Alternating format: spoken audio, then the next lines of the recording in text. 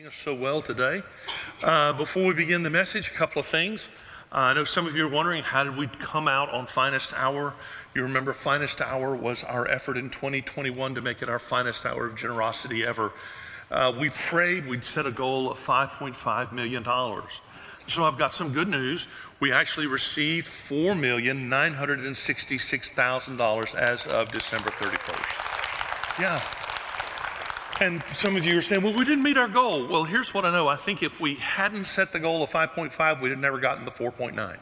So I'm really grateful for that. Now I want to tell you some better news.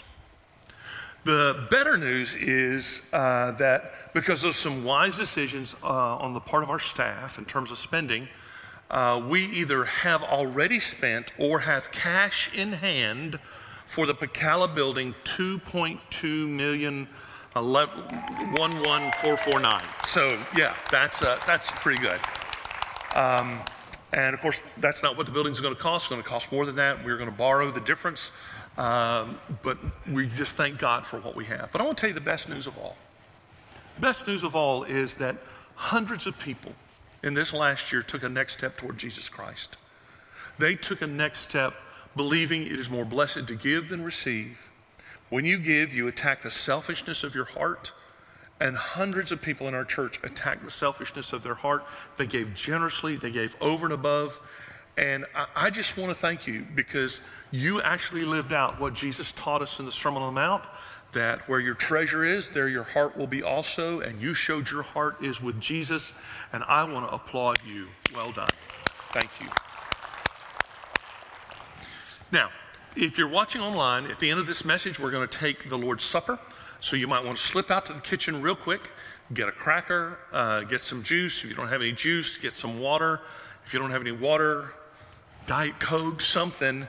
The Lord understands the circumstances we're in, but we want you to be able to share the Lord's Supper with us. So let me ask you this question. What do you want for 2022? What do you want for this year? How many of you want it to be better than the last couple of years? I think we'd all agree on that. And I'm trying to think about what do I really want in this year, and what I really want for myself, and what I really want for our church is I want this year to be a year of hope.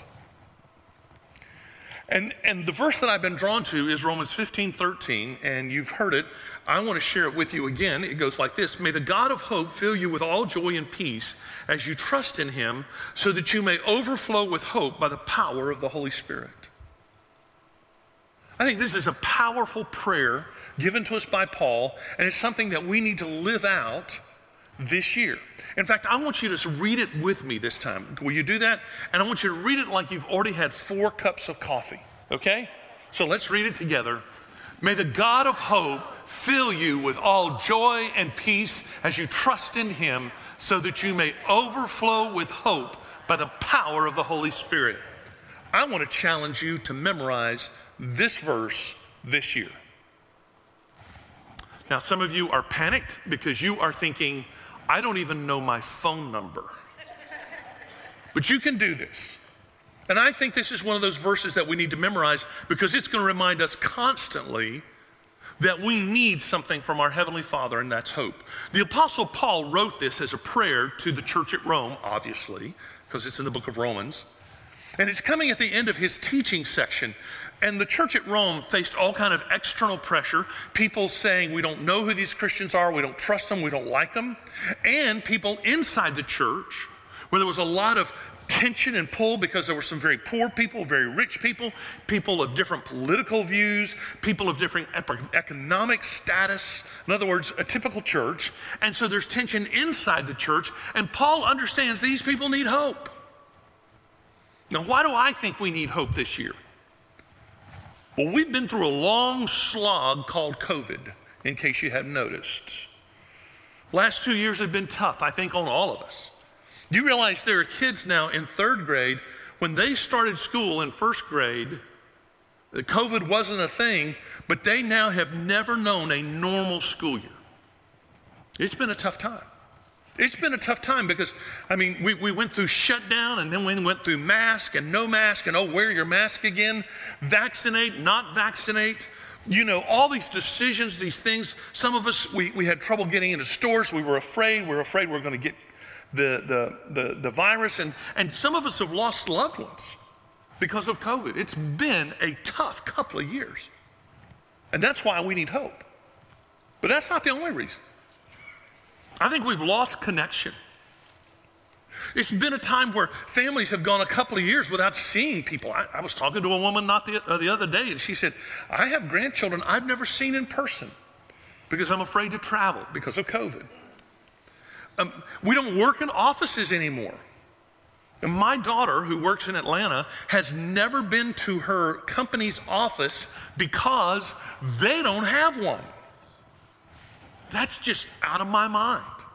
And I think we need hope because we're losing connection. I think we need hope because we've been under a lot of stress with work. Has anybody's job not changed because of COVID? And just think of the stress. You know, we're not doing the same things we used to do. A lot of Zoom meetings that we used to try to do in person. And some of you, because of COVID, your workload has grown. You know, particularly if you're in construction and if you're in healthcare, oh my gosh, you have had 24 months of just stress upon stress upon stress.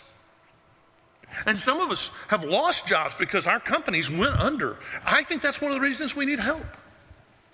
And we've had tension in our country. And one of the things I kind of dread about this year, it's another election year. It's like, please, can it just go away? All the sorry, that's my political opinion. But it's just, and it just pulls people apart. You get in uncomfortable conversations. And then, of course, we have racial tensions. We have economic tensions. This is a time of tension. That's why I think we need hope. But I also think about the burdens that people are carrying. I meet with a group of men every Wednesday morning at a restaurant, and we hadn't seen this one waitress in a while, and she was waiting on us this week, and we said, hey, we missed you, and she said, well, I've been away. Where you been to? She said, well, my daughter was murdered. She said, I had to go up and take care of my 2 grandsons, and now they've come to live with me. And she knows what I do for a living, and she looked at me and she said, pray for me, Pastor. My gosh, what that woman is carrying. Not too long ago, I had a teenage boy come up to me and said, hey, Pastor, would you pray for me? I said, sure, what? Tell me about it. And he said, we live with my mom's boyfriend, and he's physically abusive to her. And if she leaves him, we don't have anywhere to go, so we'd have to sleep in our car. Would you pray? Thinking, oh, how old are you? He's like 16. He says, I'm trying to find work to provide for our family. I'm thinking at 16, I was just hoping a girl would kiss me. The burdens people carry, it's incredible. I think that's why we need hope. And you may start asking, well, okay, what do you mean when you say hope? I love Dallas Willard's definition. Hope is the anticipation of good that has not yet arrived. It's the anticipation of good that's not yet arrived. So think of hope like this. To kind of illustrate a little bit, we live in reality. Okay, and I don't know what your reality is, but I know you've got it. But you hope for something different. Some of you stepped on the scales January 1st, and you faced reality, right? And you started hoping for something different, right? So hope. And there's a gap between reality and hope. And that's what Dallas Willard is saying. There's this anticipation. This hasn't happened yet. Now, let me tell you what happens when we feel this gap.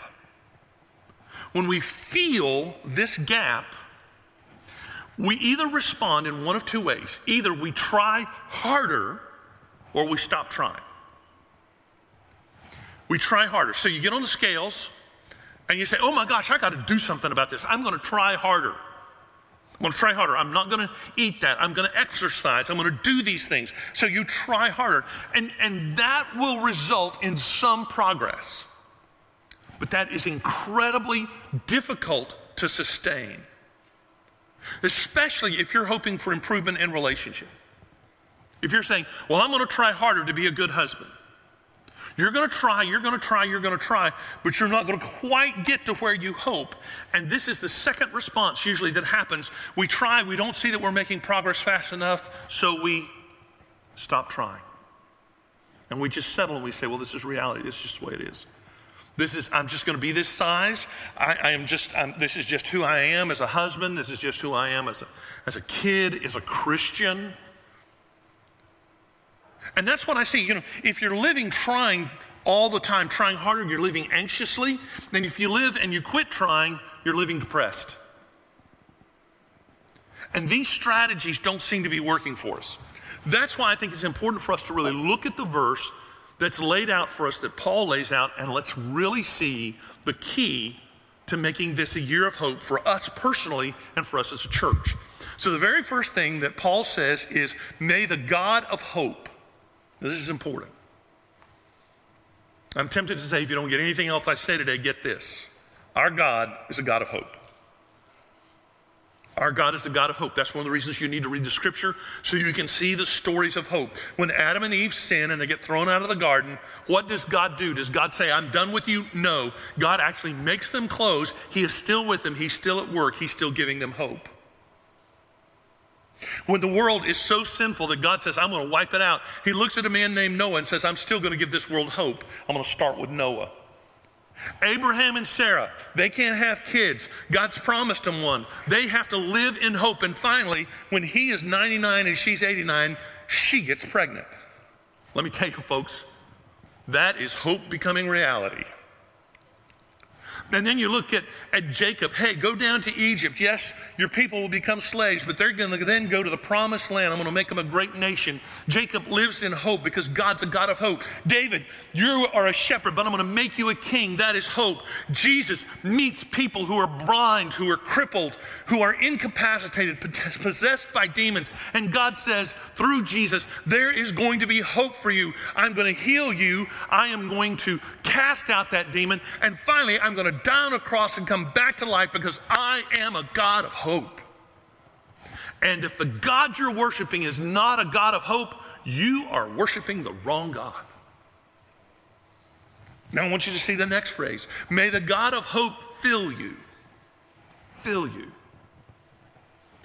Now I know this isn't very reverent, but when I read this, I have a 1960s flashback. And what I hear in my head is Aretha Franklin singing, "What you want, baby, I got it." I see some of you were not alive in the 60s, but that was great music. And all I can think of is God saying, what you want, I've got it. And I don't think God calls us baby, but that's another story. Our God wants to fill you. Now, if your image of God is someone who sits on a throne and hurls lightning bolts, you've got the wrong picture of God in your mind.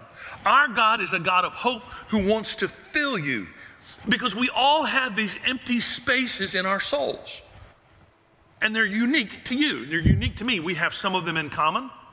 You may have an empty space in your soul because of an addiction. You may have an empty space in your soul because of depression or anxiety. You may have an empty space in your soul because of past and guilt. And God wants to fill that empty space. Our God wants something for you, not just something from you. This is why the Christian God is different than all other gods of all the other religions in the world. All the other religions, all the other gods that are taught, they all want something from you. Our God wants something for you. So what does God want to fill you with? He wants to fill you with joy and peace. Now, this is what so many people miss. They say, okay, I'm going to be hopeful today. You hear a sermon like this and you go home, you say, I'm going to be hopeful tomorrow morning. And it's Monday and your alarm doesn't go off. And so you've overslept. Now you've got 5 minutes to get ready and get to work. And you're saying, oh yes, I'm supposed to be hopeful. I am going to will myself to hope. I am going to take this lousy reality I've woken up to and I'm going to lift myself up. How's that working for you? Not so good, right? No. Because we greatly overestimate the power of our will. Can I just tell you, you don't have that much willpower. You don't. You have it in selected areas in your life. And it will help you go and achieve. It'll help you even make some big decisions. But most of us, all of us, there are places in our life where our willpower is not enough. So our God wants to fill you with joy and peace. Hope is not the first step. The first step is to be filled with joy and peace. Now, I got to teach you a little Greek to help you understand this. So, in Greek, the word for joy is chara, and the word for grace is charis. And scholars agree that these two words in Greek are so intertwined they cannot be separated. How do you get joy? How do you get chara? You get grace, charis. When the grace of Jesus Christ enters your life, when you're living in the grace of Jesus, then and only then does the joy begin to naturally flow without you forcing it. Because joy is not something you can force. It is something that happens. Let me help you understand this maybe a little better. How many of you have been to Disney World? Were you happy? It's the happiest place on earth. Yeah, a bunch of you going, yeah. A couple of you going, no, do you know what it costs to go to Disney? Now, those of you who are parents, first time you held one of your babies, did you feel some joy? Absolutely. Some of you felt so much joy you cried, right? I didn't tell this in any of this service, but this is why you should come to this service. When my first child was born and they put him in my arms, I was channeling Gomer Pyle. Because all I could do was say, Shazam. And that's all, Shazam, Shazam, Shazam. It was very eloquent, but that was the joy coming out of my heart, right? Now let me ask you this. Would you trade that kind of joy for another day at Disney? No. Now, a couple of you are saying, well, some days, yeah, when the kids are kind of, no, that's the difference. And so joy comes out of this grace that God has given you something that you could not experience otherwise. He's given you grace. Jesus Christ came to the earth, died for your sins, rose again, so you can have a bridge built between you and God, and that is grace, and that leads to joy. All right, now there's another thing that we want to be filled with, and that's peace. How are you filled with peace? And again, you're kind of in the same thing. If you strive for peace, you're not going to get it. Peace is something that you are bestowed with. Peace is a deep sense of well-being that you are taken care of and you are protected. When I was a little boy, about 8 or 9 years old, I was the youngest child, so often I would be traveling with my parents whenever they would drive to see family, or we'd go to a Gator football game or something. I'd be the only one. And I can remember it'd be late at night, we'd be traveling home, and my mother would turn around. We had a big green Buick. I mean, one of those big 450, 4-barrel. That was back when cars were cars and men were men. You know what I'm talking about? And it had a back seat that you could seat a whole football team in. And Mama would say, she'd turn around and she'd say, now you just lay down. You just lay down. Go to sleep. And I'd stretch way out. And I think back on it now, it's like, that took a lot of trust. But I remember feeling this deep sense of peace. The car would kind of rock, and I would fall asleep. And I was trusting my stepfather to drive. And I knew that he would stay awake, and I knew that he would make sure that we were safe. I was in his care. And I knew that he would stay awake because he smoked cheap cigars to stay awake. And let me tell you, that'll keep you awake. Do you realize your Heavenly Father says, look, I want to bring you into my arms. I want to give you peace. You're secure. You're with me no matter what's happening, no matter what's going on. It's not saying everything's going to be good, but I'm there. I'm at work. You can have my peace. Hope is a byproduct of being filled with joy and peace, and these only come from our Heavenly Father. So one of the things I want to encourage you to do is all this year, but maybe even especially this week, will you just pray a prayer that goes like this: Heavenly Father, God of all hope, fill us with joy and peace. Heavenly Father, you God of all hope, fill us with joy and peace. Can you pray that every day this week? What would happen if you did? I don't think you can pray a prayer like that and mean it unless you trust God. And that's actually the next phrase in this verse. Paul has said, okay, may the God of hope fill you with joy and peace. And then look at the next phrase, as you trust in him. Now, the word trust is a very interesting word. It's going to be helpful if you remember that the basic meaning of trust is faith. And in Scripture, faith is not a noun, it is a verb.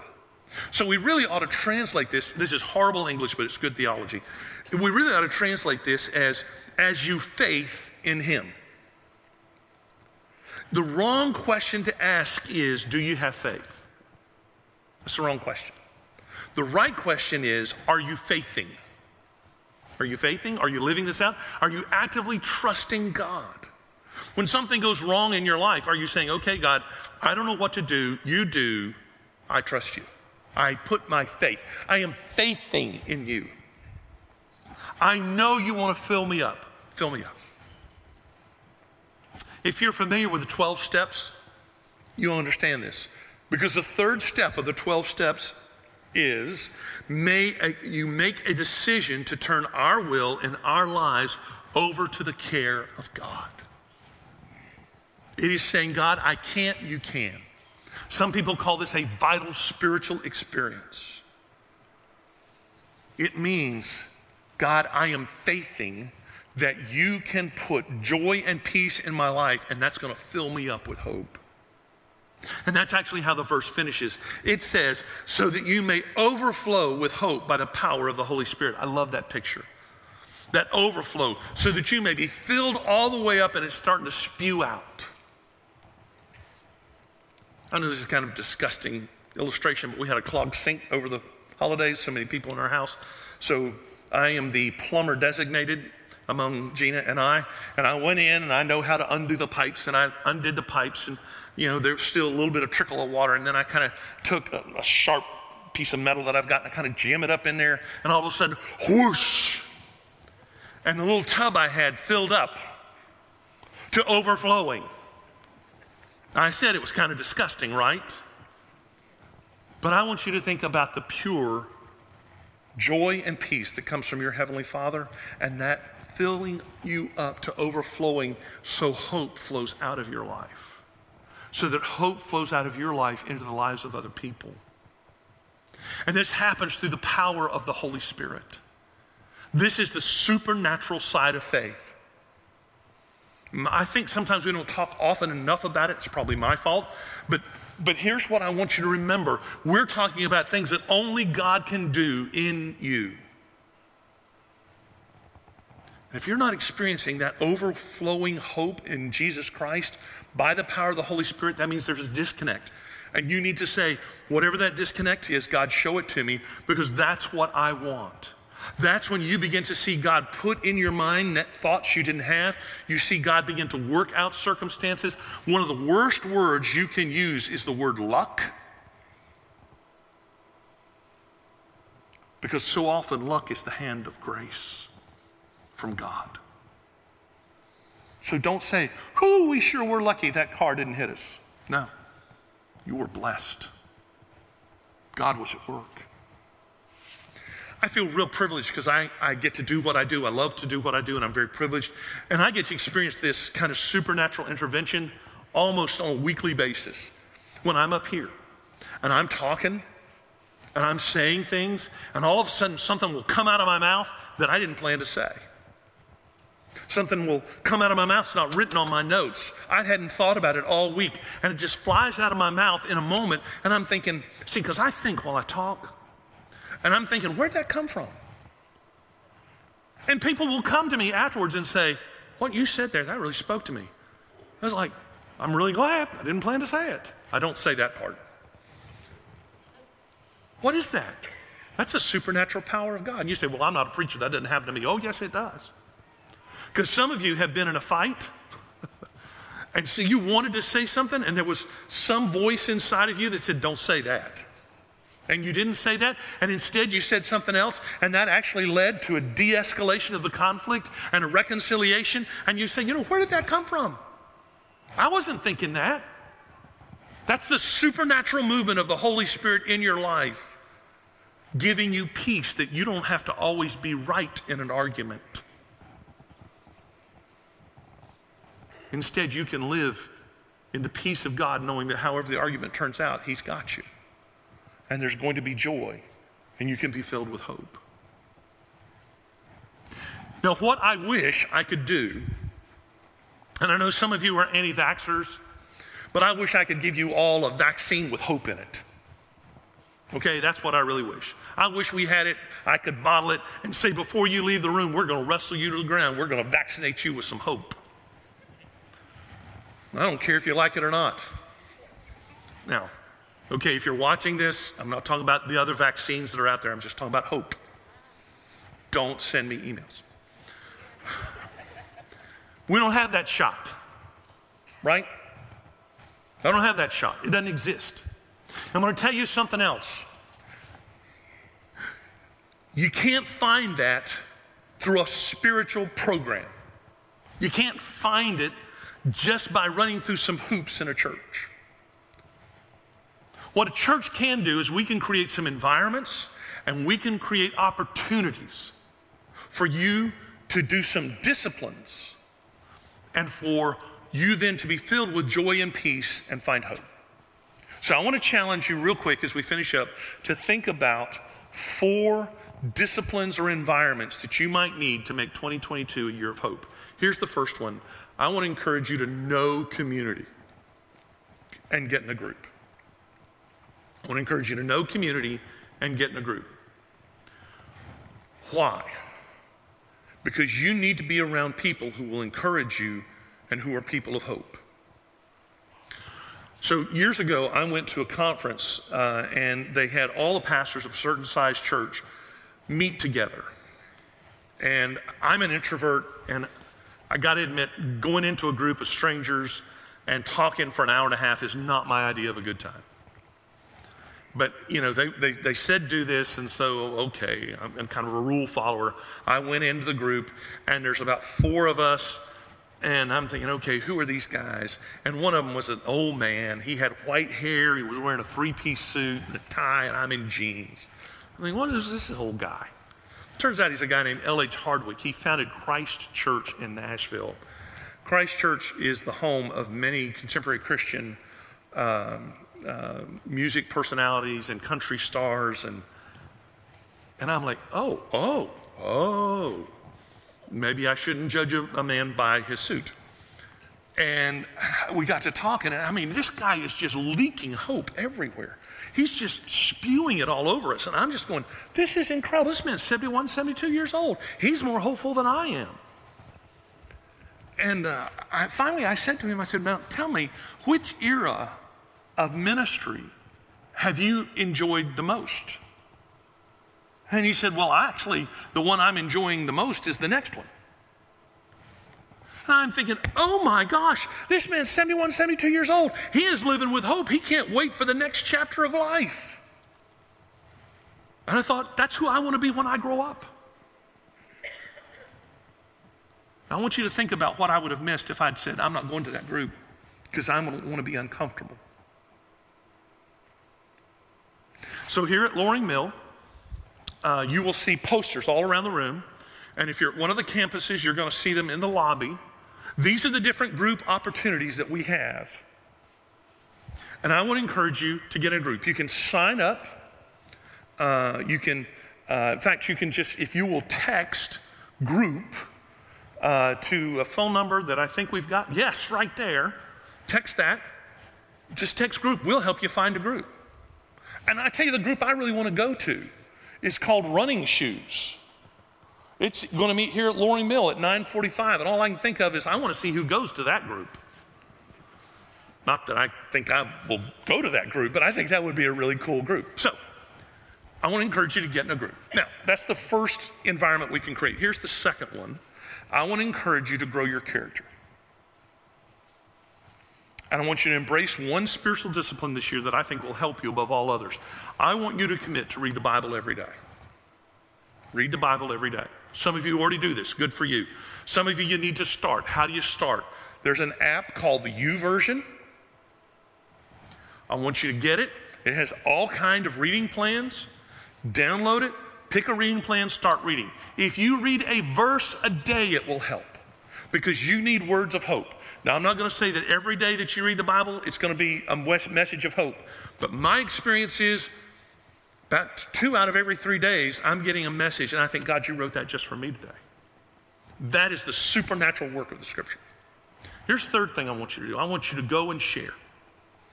I want you to take the focus off of you. The reason some of you struggle with hope is you're too self-absorbed. You're so focused on your own problems, you're forgetting that there are other people out there. So we've got one simple way for you to do that. We have cards like this. It says 40 by 630 and has a number on it. The start of 2020, we challenged you to pray that we would baptize 120 people in 2020. Well, COVID happened. So we stretched it out to 2 years. And so 2020 to 2021, we baptized 137 people because God's people were praying. Thanks be to God. So that worked. You know, if something works, you ought to do it again. So that's what we're doing. Now, you say, well, why are we only praying for 40 for the first 6 months of the year? Because we do most of our baptisms in the second half of the year. So we just want to start by saying, God, send us 40 people the next 6 months that are taking their next step of baptism. So I got number 1. You know why I got number 1? Because it was the card they put up here. That's why I got number 1. So I'm praying for our first person to be baptized. These cards are located at tables in this room and in the campus rooms. And if you will, watching online, all you have to do is put something in the chat room about, I want to pray for somebody to be baptized, and they're going to give you a number. Okay. Here's the last thing. I want you to know Jesus better. I want you to know him deeper. Now, some of you don't know Jesus, right? You know about him, but you don't really know him. You've not experienced him. You need to start the relationship, invite him into your life, invite him to forgive your sins, and then commit to follow him. That's your first step. But a lot of us, we've already done that. So our job this next year, I think, goes back to praying that prayer. God of hope, fill me with joy and peace so that your hope may increase. I think we need to pray that. That's going to help us know Jesus better. It's going to help us actually understand his grace. We're going to be able to walk in peace and joy. And that's why today we're going to finish out this message with the Lord's Supper. It's a reminder that we serve a risen Savior who's in the world today. And we know that he is living no matter what men may say. He is the hope of all who seek him, the help of all who find. None other is so loving, so good, and so kind. So if you will, I hope you all got one of these Lord's Supper cups. And if you didn't, if you'll just raise your hand real quick, we have some deacons who will get you one. And if you'll turn it so the bread side is up and peel back that seal, take out that little piece of bread. I just want you to think about this. Jesus Christ, he came to earth. His body was broken for you and for me. And he did this all so that you could know the grace of being reconciled with your Heavenly Father. And when you're reconciled with your Heavenly Father, you can then have joy. You can have that deep awareness that God has blessed you just because he loves you. And you can have peace, that well-being that you're in God's hands. So remember his grace. Give thanks that he loves you so much that his body was broken for you as you take and eat.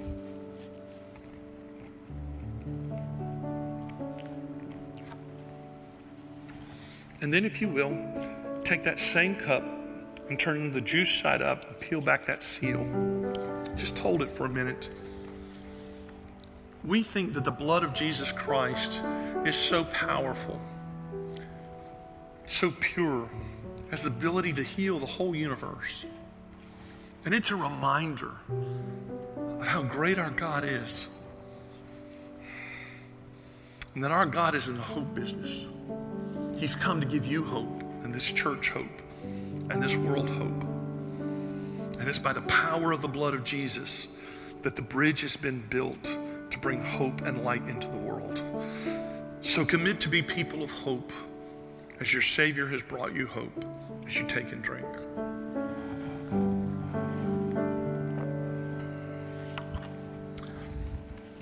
Let me tell you what really happens. This is reality. And when reality, where we live, this is hope, this is what we hope for. And when Jesus comes into your life, and when you start praying for the God of all hope to fill you with joy and peace, your reality starts to change. And you begin to live as people of hope, because now your reality is the hope of Jesus. So let's read that verse together one more time.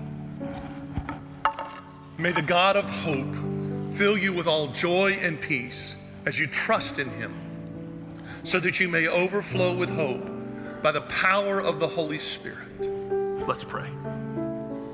Heavenly Father, thank you for the hope that's ours in Jesus. Thank you for the peace that is ours, the joy that is ours. And I pray for every person who's hearing this message, your word today, that they would live as people of hope. Make us a church of hope with a message of hope to a world that feels so hopeless. In Jesus' name I pray.